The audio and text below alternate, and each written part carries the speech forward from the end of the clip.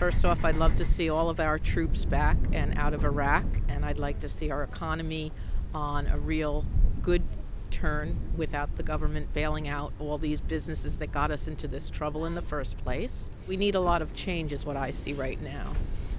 Well, I think the first thing is going to be this economy, because it's really so far down right now. I mean, the first challenge is going to be doing something to get the economy jump-started and, make sure that people have jobs. And, we need to get the wheels of our economy moving and get production here in the United States as opposed to offshore.